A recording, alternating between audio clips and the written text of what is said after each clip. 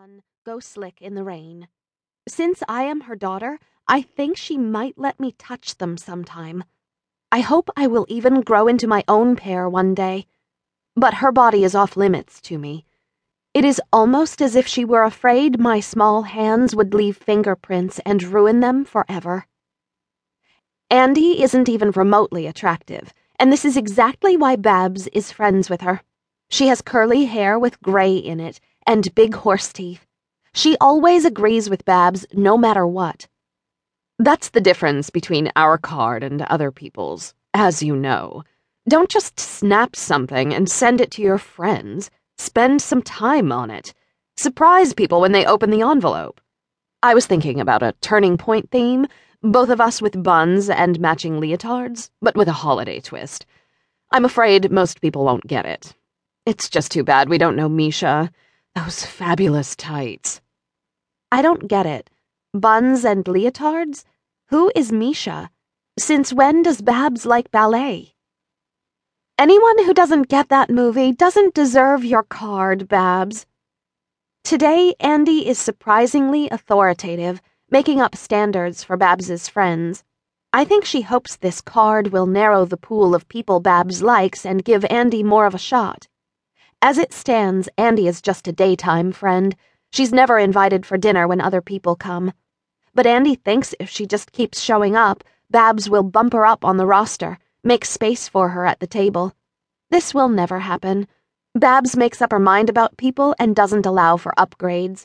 Like me, Andy is taking the standby approach, but it just doesn't work. There are always better people available to take the good seats. Babs spots me listening in on their discussion and says, "Bettina, stop hovering. Go find your own fun." Hovering is fucking annoying, so I stand up and leave. Babs says things like this all the time, and I am used to it. But still, I don't want to find something else to do. I'm an only child, but completely lack the mythical powers of only child imagination. Unlike Eloise, I cannot make a day out of fixing a doll's broken head or spend hours feeding raisins to a turtle. I do have a nanny, but not the doting or fancy kind. Stacy is 20 and isn't from England, but Lyons, Wisconsin. Before coming to work for Babs, she lived in a small ranch house with her family. The average tenure of my nannies is about 9 months, and Stacy has been with us for 2 years now, a real achievement. Stacy's favorite parts of the job are smoking Virginia Slims menthols — Babs would never hire a nanny who didn't smoke — and speeding down Lakeshore Drive in the pacer Babs has given her to use. She reads Cosmo and highlights all the passages on how to drive a man to ecstasy. She really has no interest in me. I don't completely blame her. I am a little girl who offers no easy conversation and doesn't do tricks. I don't like stickers, don't play with Barbies, and think cartoons are stupid. What matters to me is someday being friends with Brooke Shields. Babs met her once at Studio 54 and had Brooke autograph a cocktail napkin for me. I was so happy I put it in a Dax frame along with a cutout picture of her. This is the best thing I have. Unlike Brooke, I am not gorgeous, or even a tiny bit pretty. I am 4'3" with flat brown hair that won't hold curls.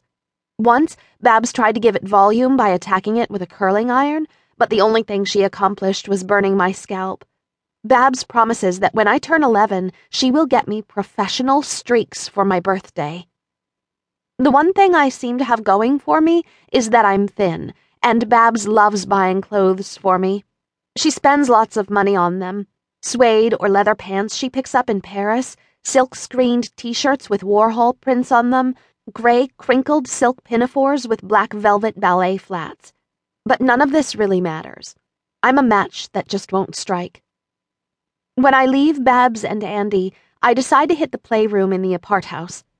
Babs calls our apartment this because it's as big as a real house. 2 stories, 4 fireplaces, 6 bedrooms, and 8 potties. The problem is that there is really nothing I like to play with in the playroom.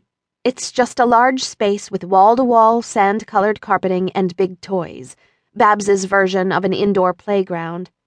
There's a red wooden jungle gym with a metal slide, a sandbox filled with sand from some beach in France, and a life-size glossy black horse with a mane and tail that are made of real horsehair.